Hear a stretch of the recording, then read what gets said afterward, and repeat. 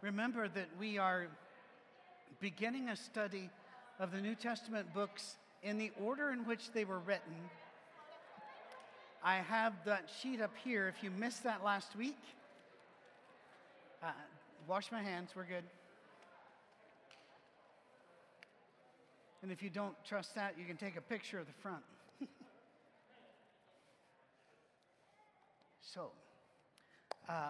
And those listening online, if you need a copy of this, you can send an email to the church off the church website, and Laurie will hit that button and get it to you. You've got this already, right? Okay. The book of James.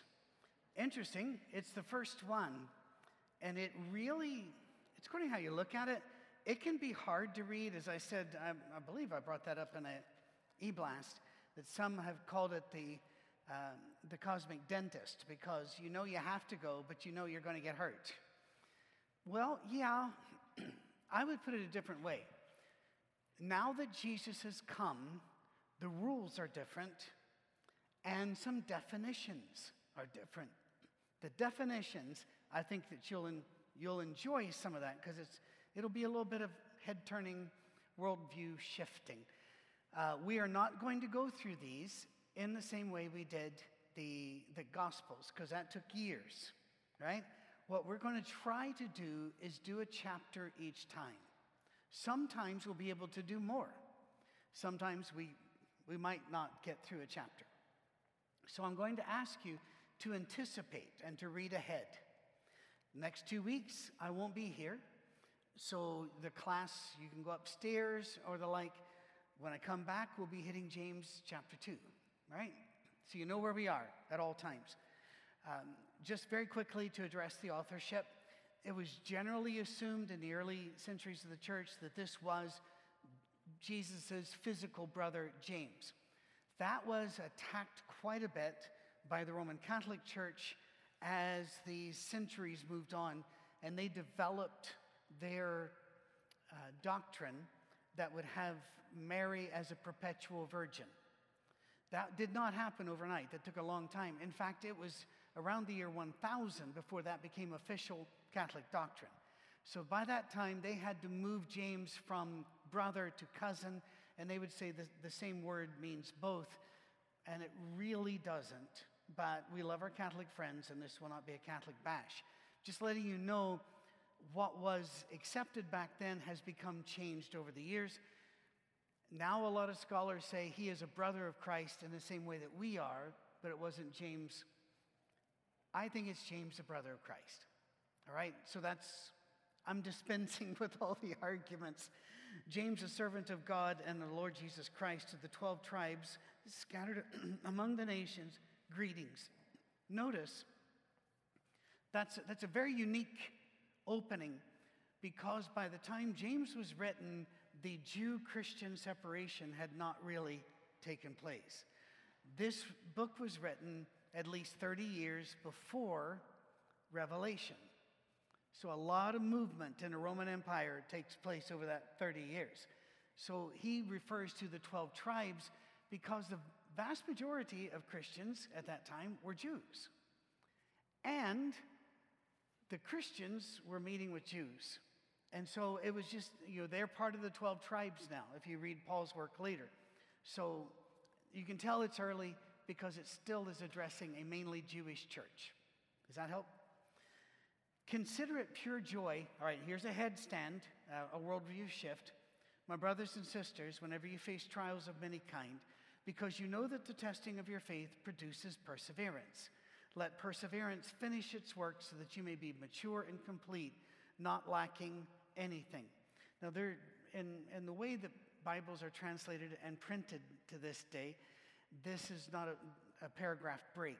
I really think there should be a paragraph break here, because he's going to define something else. The main thing about this is that I often will get emails that will be encouraging me, and by the way, I always need those.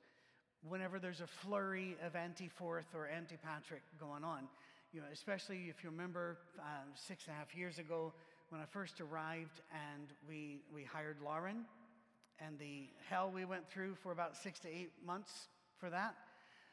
The people would write and say, the Bible says that if you're doing the right thing, you'll be persecuted. Yes, it does. It does. But it says more than that. It says when you're being persecuted for doing the right thing, don't let up, write it, because it's going to make you a better person at the end. That's the part nobody ever brings up. They always say, I pray that they quit attacking you. Well, frankly, I do too, but that's not the point. The point is, if you want to be mature, you're going to have to deal with this. Think of it this way. Let's say that your kids come home and they're starting algebra, just to pull a thing, or geometry, and they're saying, I don't like this, I'm not getting it. So you help them by pretty much doing the homework for them for a while. Are you helping them? No, because they really need to stand on their own 2 feet at some time.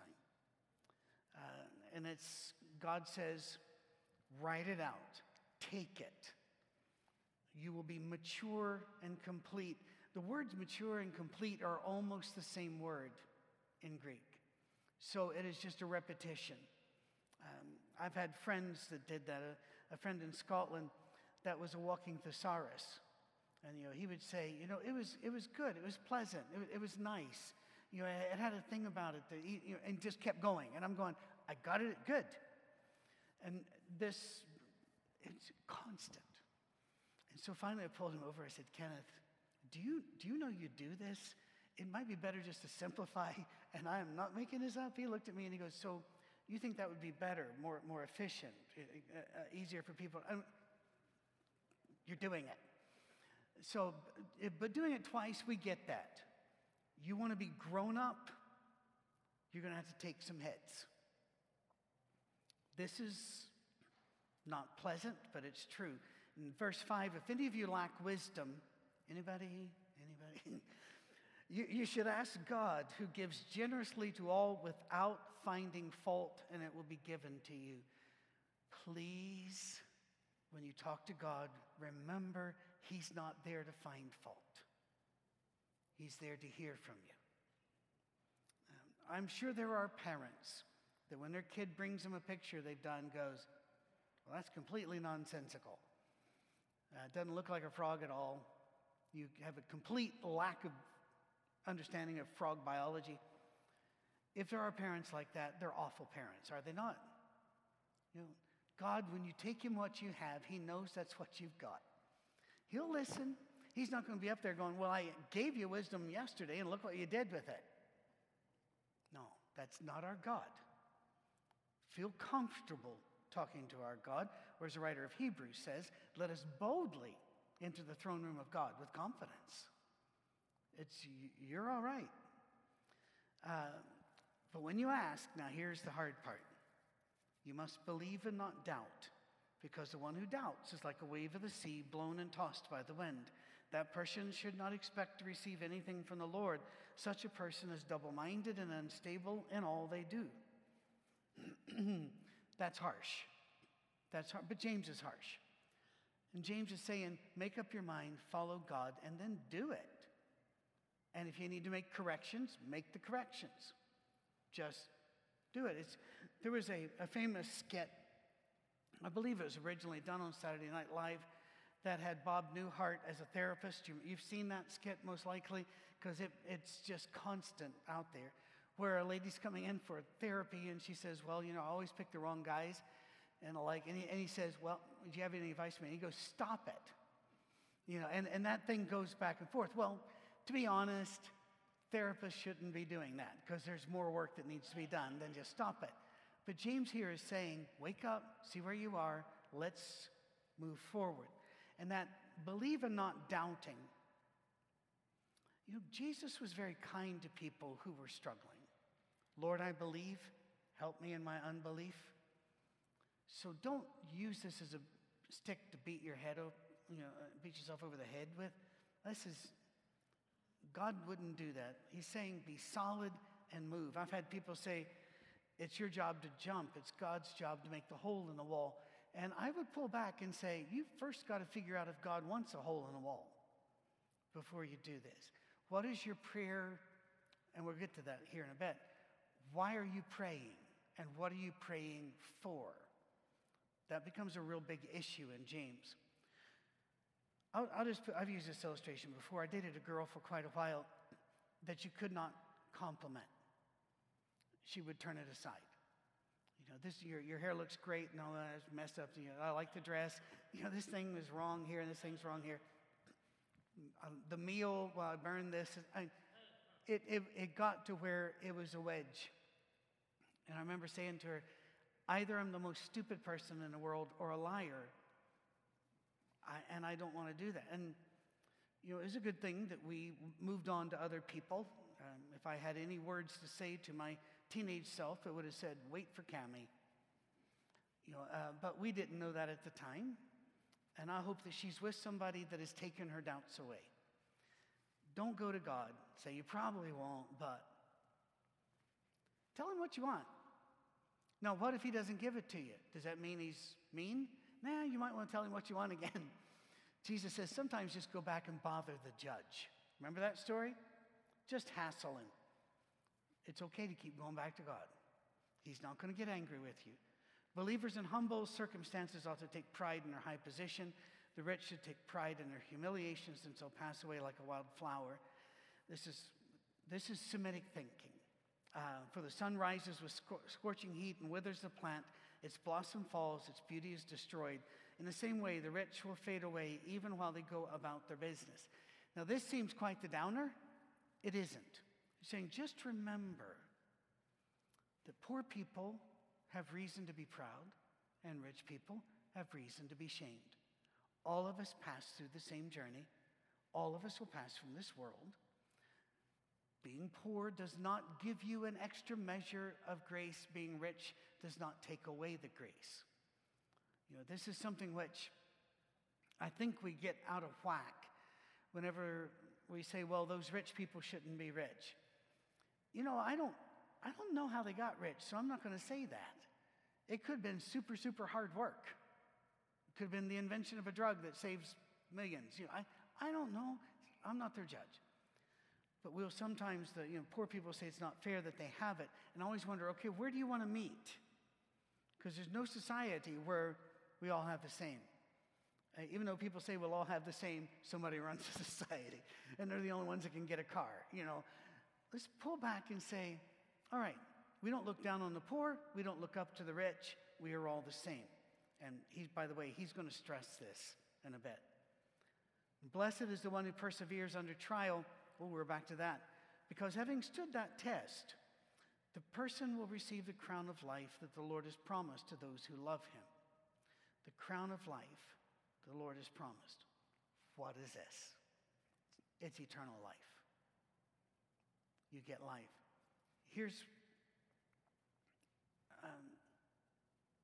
I want you to understand this. I've been asked many times, but I was asked recently when I was saved.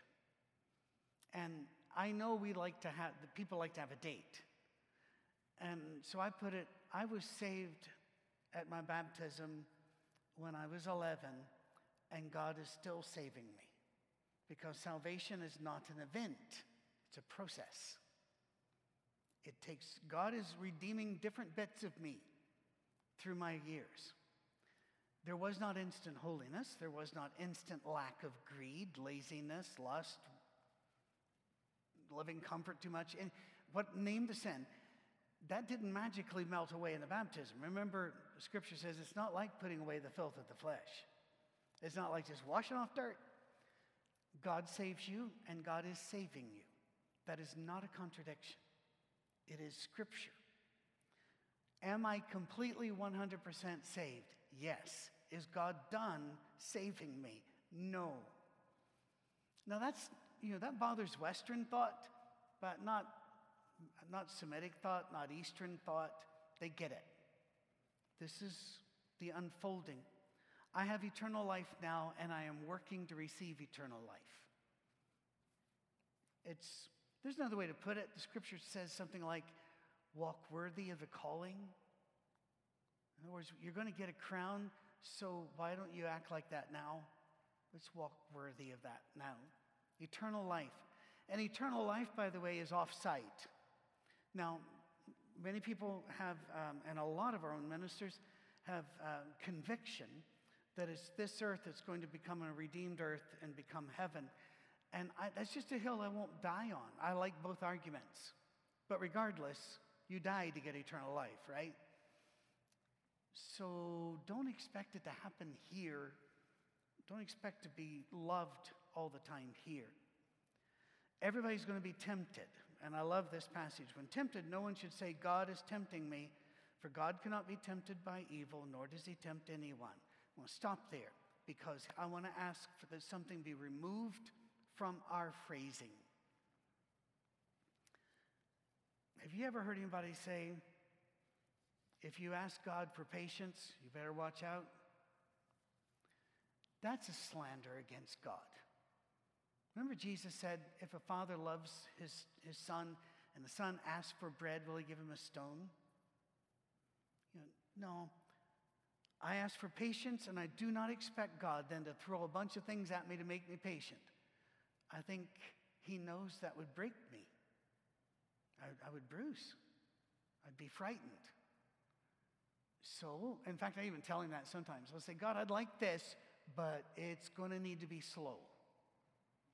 And if you don't talk to God like that, I'm really happy for you, I guess, but I don't know how you have a conversation unless you do that. And I've said, God, if you do this fast, I really think I'm going to break and run.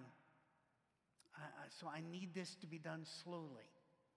And God has always been gracious. God has never dropped a grenade in my life and said, best of luck. He'll move me slower. And most of my scars, by the way, don't come from God. They're self-inflicted. They were my own bad choices. Moving on. Each person is tempted when they are dragged away by their own evil desire and enticed. Now, their own evil desire, let's wrap that around a couple of things. One, you can't blame it on God, but God made me this way. No, you can't. Because all kids are born innocent in the eyes of God, but they're terrible people. They scream, holler, cry, demand, right? Mine, grasp, push, touch. Now, we love them and we raise them, but I'm putting this out there for a reason. I didn't have to teach my kids how to be selfish. I didn't have to teach my kids how to say no. Wow, that came naturally. So it is out of us. It is not God tempting us. It is not God throwing a burden upon us. It comes from us. But the word own there suggest a specific. There are sins that will tempt you that don't tempt me at all. Now, I'm not going to tell you that the use of tobacco is sinful because I don't know enough about what God likes and doesn't to make that type call. All right? But let's say it is. Fair enough? I've got friends that stopped smoking, but now they chew. Or remember the snuff where you'd snuff it up in your nose? That was huge for many hundreds of years. I don't have any of that temptation. Let's grab some weeds, stick them in our face, light them on fire. What's the worst that could happen? That has never tempted me. Never tempted me to. Does that mean I look down upon those who can't stop the habit? No. I got other sins. And those sins are my own. They're my own making, maybe because of the way I was raised, or I'll tell you right now, I'm a recovering legalist. I should go to an AA type meeting for legalists, except I can't find any that meet my standards. Okay? I find myself disapproving of a dozen things a day just to keep in practice. It is hard for me to show grace that I want to receive. And every day that's a battle. Might not be for you. There are some members here who wake up in the morning wondering, who can I hug and bless? I wake up in the morning and go, still on this side of the dirt. Okay. I've never left out of bed with this is the day the Lord hath made. I've left out of bed with a leg cramp, but I have my own sins. And I'm stressing this because of this. We tend to think there's an explanation for our sins, and so God understands it. But there's not an explanation for yours, except that you're a bad person. Let's not do that. Let's let God judge. Remove that from us. It's our own desires. And then after desire has conceived, it gives birth to sin, and sin, when it is full grown, gives birth to death.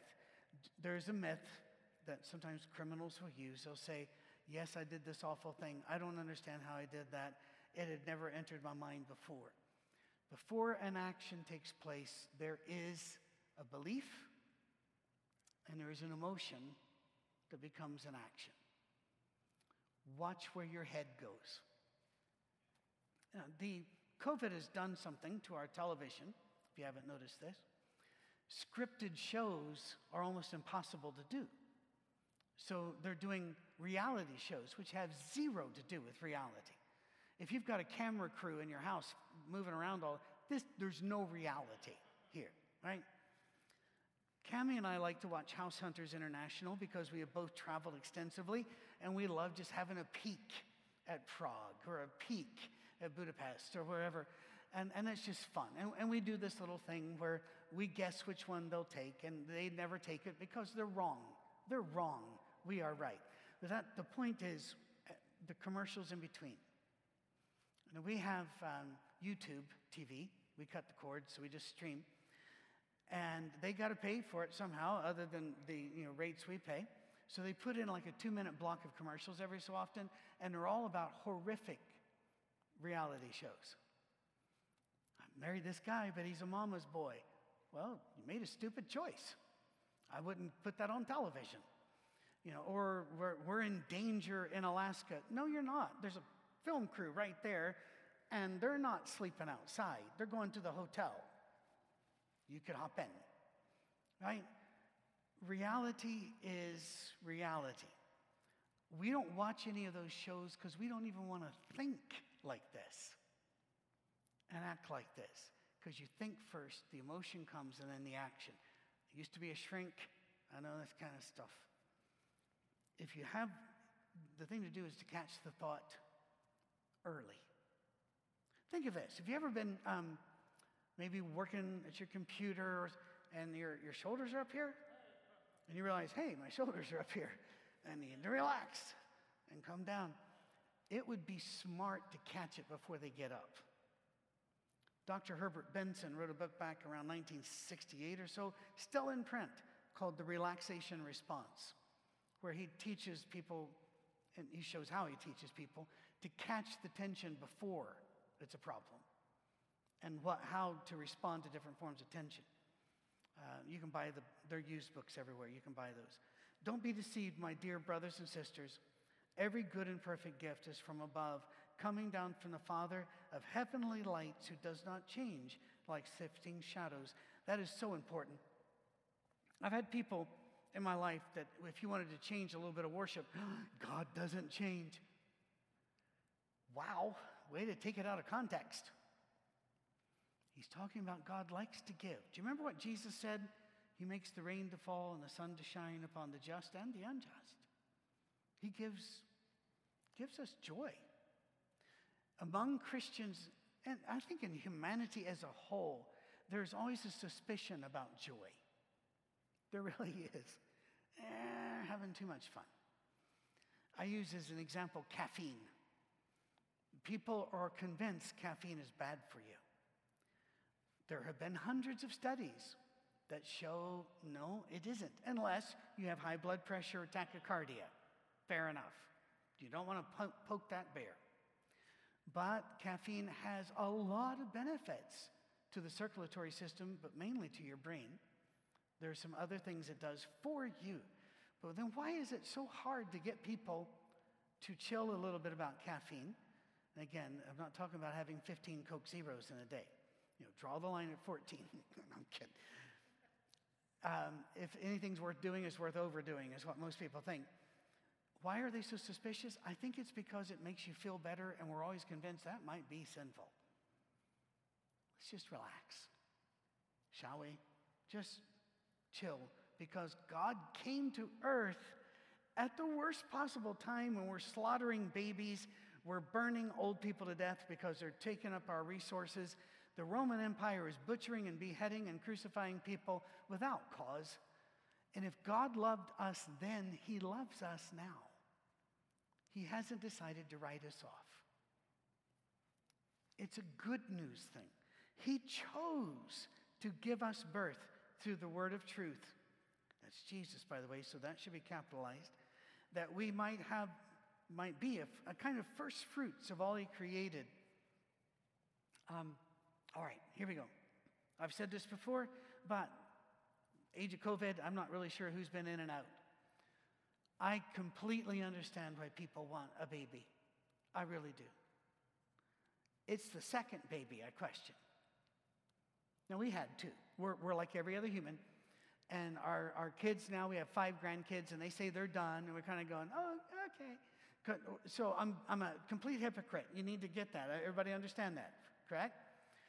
But the first baby was painful,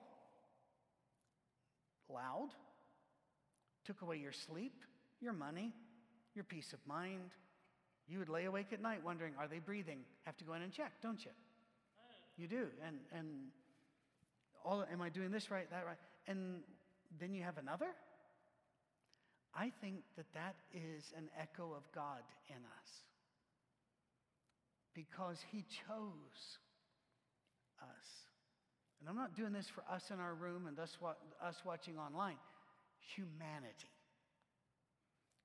He didn't come for a little bit of people. He came for us all. And people just skip over those verses. But God came for us all. Let me go over here. John the Baptist in Luke 3, verse 6. He talks about make straight the way, the crooked paths will be straight. And like, how does he end it up? And all people will see God's salvation. God doesn't just love some. But those of us who have come and turned to him are the first fruits. Don't know how else to say this, but let's just say it. I notice things. I watch stuff, people. I see situations. I was trained to do that, and you can't be untrained once you do it. If you ask people, how are your kids doing? And they give you an illustration, they pick the first fruits. Not necessarily the oldest kid, but their favorite. Now, hang on.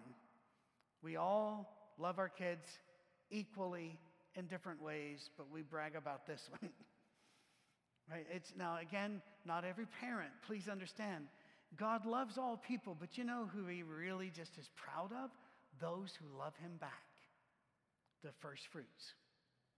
I love all my grandkids, but there's only one of them that has declared ownership over me. Out loud. That I'm his best buddy, and he'll even whack me on the leg. Come on, let's go.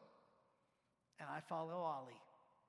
Some of the other kids want to do other things, and I love them, and they're all brilliant. Ollie, he's the one I talk about first.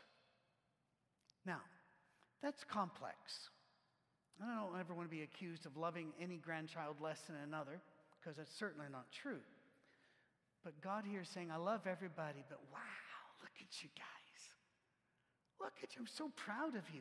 Even in the Old Testament, he was like this. When Satan was walking by, God said, have you seen Job? I love Job. And then when the angel comes down to Daniel, and Daniel faints away in fear, they bring him back up, and the angel goes, no, Daniel, you are highly esteemed in heaven. Wow. How would you like that to be said about you? Here's the thing. It is. I know you don't feel it. I don't even believe it. But it's true. You are highly esteemed in heaven because he knows this is hard. He knows this is tough. He hasn't forgotten. Every gift comes down from him. My dear brothers and sisters, take note of this. All right, this is our job for the next 3 weeks. We got this? Be quick to listen, slow to speak, slow to tweet. Oh, wait, hang on. Slow to post. No, hang on, back it up. Slow to become angry, because human anger does not produce the righteousness that God desires. I have 2 Facebook pages because I had too many people on one page and they said I couldn't do that. So I have a public and a private page. I've got, I don't know, it's not quite 7,000 followers on Twitter, all this other. And people often in public posting or coming to me says, you've got to use this platform for this. You need to use this platform for that. And it always devolves into judging somebody or politics. And I say, no. I was accused of being a racist because I wouldn't use my pages to discuss that. And my response is, nobody is ever convinced by an argument on Twitter. Nobody. Nobody ever goes, oh, that's a good point. I shall change my life now. And so I even put it on everything. This is for fun, a little bit of religion, 0 politics. We don't argue here. I have had to unfriend a lot of people, and when I've had a lot of people say, who would Jesus unfriend? I hand them the book of Revelation, say, have fun. He unfriends.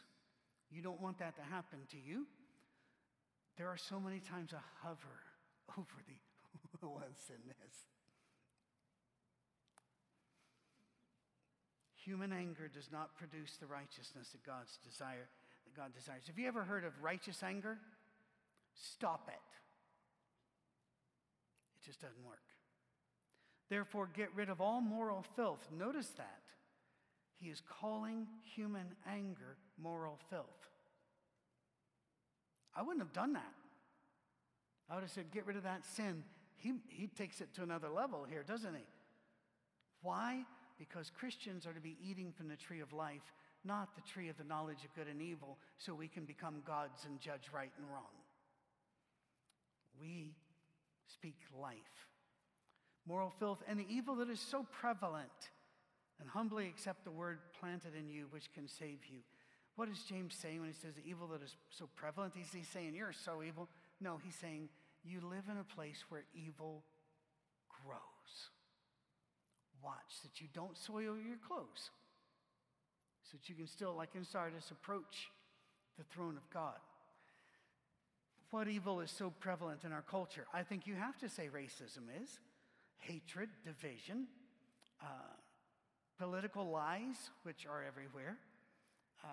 We could go on, could we not? There are a few things wrong with our culture. He's saying, don't participate. The book of Revelation has an overarching theme for us today. It wasn't written about us, it wasn't written to us, but it was written for us. We can gain from this. That is, don't hold hands with any human empire. Period. Don't do it. You walk Jesus' way. And if the empire happens to be going that same direction, cool. But they won't for long, because empires don't do that. Follow Jesus. We got a little bit more time. By the way, a couple of people asked me, didn't you stop a little bit early last week? I stopped at 11:30. Normally, these classes go to about 11:40, but I have a really strict rule, and that is when you're out of material, stop the class. Okay? And we were done with that chapter. There's no reason for me to go, okay, in review. I'm not going to do that to you, all right? We will always stop on time or as close as I can or earlier. Your time is important. Your time is precious. It's an honor to me that you think my words are important enough to be here. Thank you. Do not merely listen to the word and so deceive yourselves. Do what it says.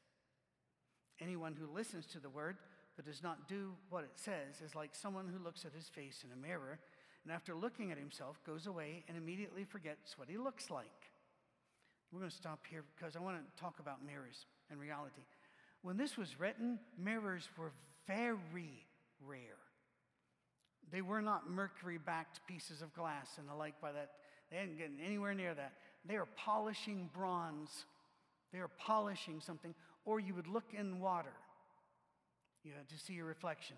And most people did not have the money or the time to have a bronze plate that was rubbed real good that you could see yourself if you turned it right. That was a luxury only the rich had. So you'd see yourself every now and then.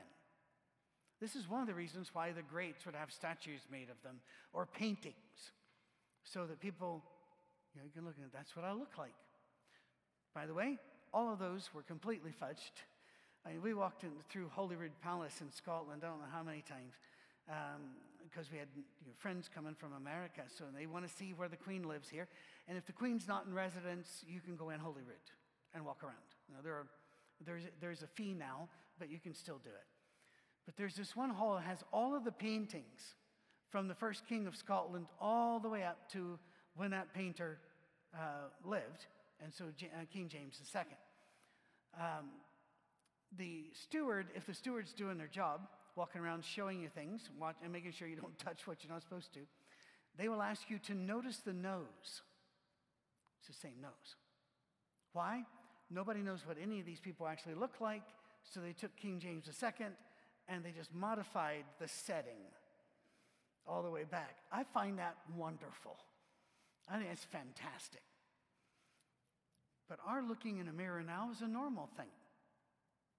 I don't tend to look in a mirror the first thing in the morning because I've not found that starting the day by screaming and crying is a useful thing. And so I don't pay much attention to it. I can remember when my wife put in extra lights in our bathroom in Michigan, and I go, for what purpose? And she evidently likes to look at herself and do things, but it's woman's or mysteries. I do have an idea of what I look like, and then somebody takes a picture of me. Young people have no idea at this stage. Older people, you getting it? I look in a mirror, I see a much younger person than in any picture ever taken of me. We filter, don't we? Now, if you're young, but you have gained a lot of weight or lost a lot of weight, you notice that when you looked in the mirror, your feelings lagged.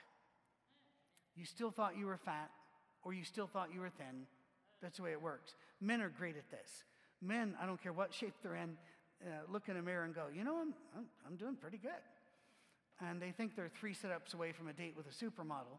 Men are just blind, period. Let's just deal with that. Do you understand how if it's hard for us to see reality? By the way, you've never seen your face. You're seeing a reverse. We now have mirrors set up that have a double thing that you can look in and see what you really look like. They can't sell them. People hate it. Oof, no, that's not right. They've had them for years. Can't sell them. Whoever looks into the perfect law that'll beat you within an inch of your life for all of your sins and failures. No, hang on. Whoever looks into the perfect law that gives freedom. What have Christians done with his church? Oh, my goodness. They've turned it into a whipping post, in the words of the great Allman Brothers. Breaks my heart. Freedom. Freedom to what? To live out the perfect law. What is the perfect law? We don't have you mic'd, and I'm sorry, and that's why we're not getting comments. We really hope to do that soon. We can't pass around the mic at this stage. They won't want us to do that. So, if anybody knows, what is the perfect law? It is actually, sorry? Love. It's what Jesus said. It's what it said in Galatians 5, where the only thing that matters is faith expressing itself in love. 1 Corinthians 13, love is greater than even faith and hope. These 3 things remain: faith, hope, and love. And the greatest of these is love. Love has to trump even your faith and your hope. How hard is that? Pretty hard. And so instead we make a bunch of rules and traditions and say, that's what he wants. Do that. Or we run to weird prophecies and say, that's what he wants. No. Love. Not forgetting what they've heard, but doing it. They'll be blessed in what they do. I want to offer you something that really, really worked well for us for 10 years in Michigan. I say 10 years. We were there 10 years, but I don't remember when this happened in that time. I was preaching, and my executive minister was with me, John Laster, who's one of the best men I've ever met in my life and still one of the dearest men in my heart. So we're standing there, and I just hope somebody goes and tells John that. We talk maybe once a year, but we feel like brothers. Women can't get that. Some guys do. So we're standing there, and somebody came up and said, Patrick, you're always talking about love and grace and how we should be modeling that, but we feel like we're bowling with a sheet over the pins. I don't bowl, so I'm going, all right, I'm not sure I get the metaphor.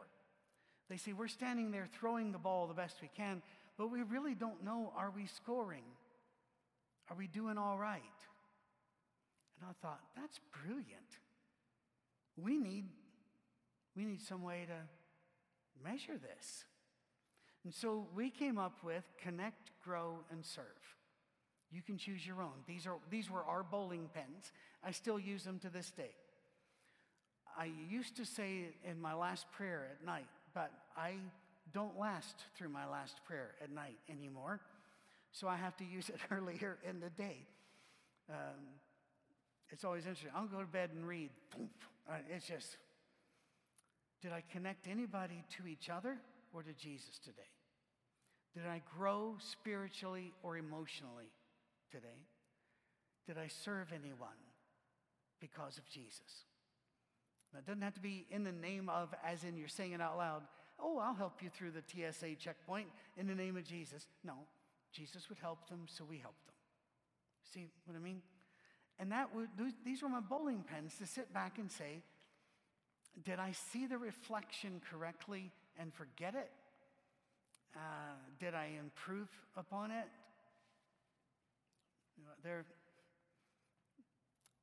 This book is full of these moments which can make you slam still. Do what gives freedom, live out the perfect law, and pick some pens for you to check. And I've just kept those. By the way, so many people listen to us at Rochester or would come watch, kind of like they do here, that a whole lot of churches are using variations of connect, grow, serve as even their phrase. Like we use empty hands, open arms. They use that. And I'm thinking, cool. That's cool. Those who consider themselves religious and yet do not keep a tight rein on their tongues deceive themselves, and their religion is worthless. Ooh. Remember, Jesus warned us, let your yes be yes, let your no be no. Anything else comes from the evil one. And there's only one job on the planet that God wrote a warning label on. My job. We will receive a greater condemnation because we are pouring words out, and words can be very dangerous. And so God says, keep that in mind, Patrick. Let us not throw word salads out there. Let us not yell and demean or tweet or post against any other. Let's be very, very careful. Don't let your religion be worthless. Does that mean they are lost and damned? No, it just means God's not getting any good out of them. It doesn't help him. Religion that God our Father accepts as pure and faultless is this: to look after orphans and widows in their distress, and to keep oneself from being polluted by the world. Boom. There were no mics, but if he had had one, he would have dropped it at this stage. And we're about ready to drop our mic and stop. But you've not had much of a chance, or any chance, to respond. So let me tell you this. In the age of COVID, we're going to go back to 1995. Okay? I would teach classes back then where we did not have any video, and we only had audio, and that was on a cassette tape, or maybe by that time they were doing CDs, regardless. And the rule was, if a question is asked, I repeat it, and if you agree that that's what you've said, or comment, then I put it out there, all right? I think that's what we have to do for a while. So you've got a few weeks now to read James chapter 1 again and again and again, and James chapter 2. And if you have questions, or if I go a place and you want to go a different place, God loves you as much as he loves me. So go ahead. Raise your hand. Wave it. Say, what about this? Recently, for example, Renee came up with something that I thought was so brilliant, and I felt like I was clumsily trying to repeat it here. So there may be times where I might ask you to come up to a stand mic, but I won't do that if you are even slightly nervous, all right? Because your feelings matter. Is that okay? We're good? What would it be like if you were trying to hire a minister and you said, well, where are you theologically? And he or she said, I think our job is to take care of the forgotten ones. Widows and orphans here, that they're a stand-in for the forgotten and the poor and the at-risk. And not let the world pollute us along the way. I don't know of many churches that would hire. But where do you stand on this? Where do you stand? The Bible, the religion in Scripture is much simpler and much harder to live than the religion we got. We build up complex structures of orthodoxy, but living, that's not hard. You check your boxes. I went to church today, took communion. I really struggle with what we're calling communion. Coming out of those things are horrid, are they not? They just are. Styrofoam and melted Jolly Rancher. And you might not be able to get to the styrofoam because the Jolly Rancher wants to come up and go, no. Here's the rule. If you open up the juice bit first, take it. In Luke, at the Lord's Supper, they took the cup first. So you can just say, I'm doing it like Luke this week. Then go ahead and try to get the styrofoam. Those things should, I bet they're made by the 666 Corporation. That's all I'm saying. But we'll say I checked my boxes. I went to church, I sang, I gave. Orthodoxy looks complex, but it's easy to live. The Bible religion is very simple, but very hard to live. Keep that in your mind, because James is going to do that to you as you go through. James, a brother of Christ. I thank God he left us his book. Thank you for being here. God bless you. Keep you safe. I won't ask for your prayers because I already know you do. I know you do. That's the only way Cammie and I have survived. Thank you. God bless. Go away.